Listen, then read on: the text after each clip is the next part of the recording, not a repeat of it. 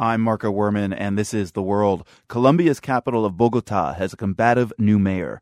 Gustavo Petro was sworn in on Sunday. Petro was a senator who denounced links between powerful politicians and paramilitary death squads. He also used to belong to a leftist guerrilla group. As John Otis reports from Bogota, Petro must now pivot from government antagonist to CEO of a city of 8 million people.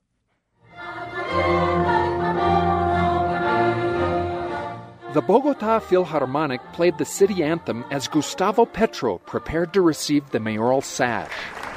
Señoras y señores, el nuevo alcalde de la ciudad de Bogotá, Gustavo Francisco Petro Guerrilla. Petro, who is 51, has spent most of his life opposing the powers that be. In the 1960s and 70s, leftists like Petro were frozen out of Colombian politics. That gave rise to several rebel insurgencies that tried to overthrow the government. As a teenager, Petro joined one of these rebel groups, the M19.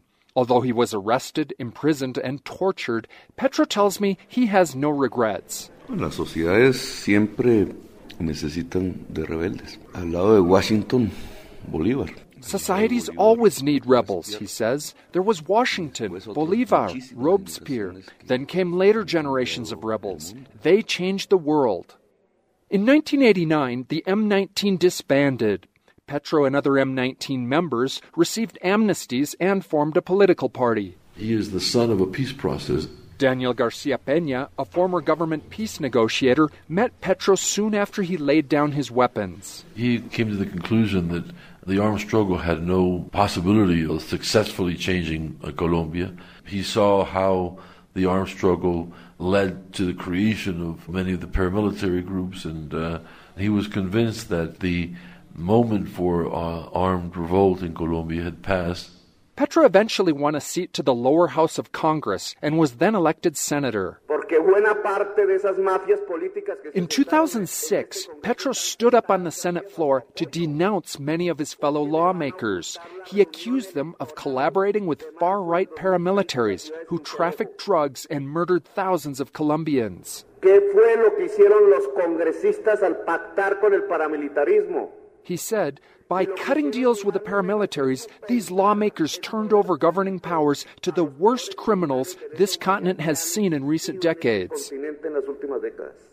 Petro received a flurry of death threats, but 1/3 of Colombia's legislators ended up under investigation, on trial, or in prison. Lo hizo alcalde, definitivamente. Francisco Anzola is a Bogota politician and boyhood friend of Petro's.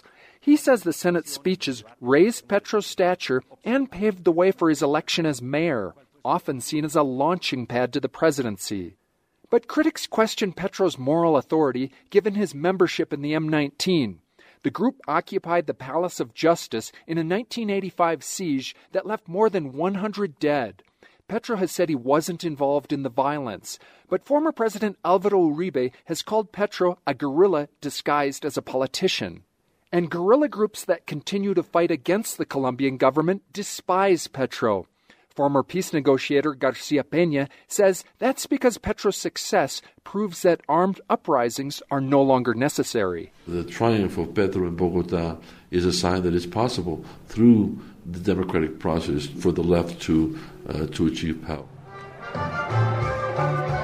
Despite the festive atmosphere at the inaugural, Petro takes over a city with crumbling streets, monster traffic jams, and a widening kickback scandal that landed the last Bogota mayor in jail. Se prohíbe el porte de armas las 24 horas en la ciudad de Bogotá. But in his speech, Petro's biggest applause line was his plan to deal with rising crime.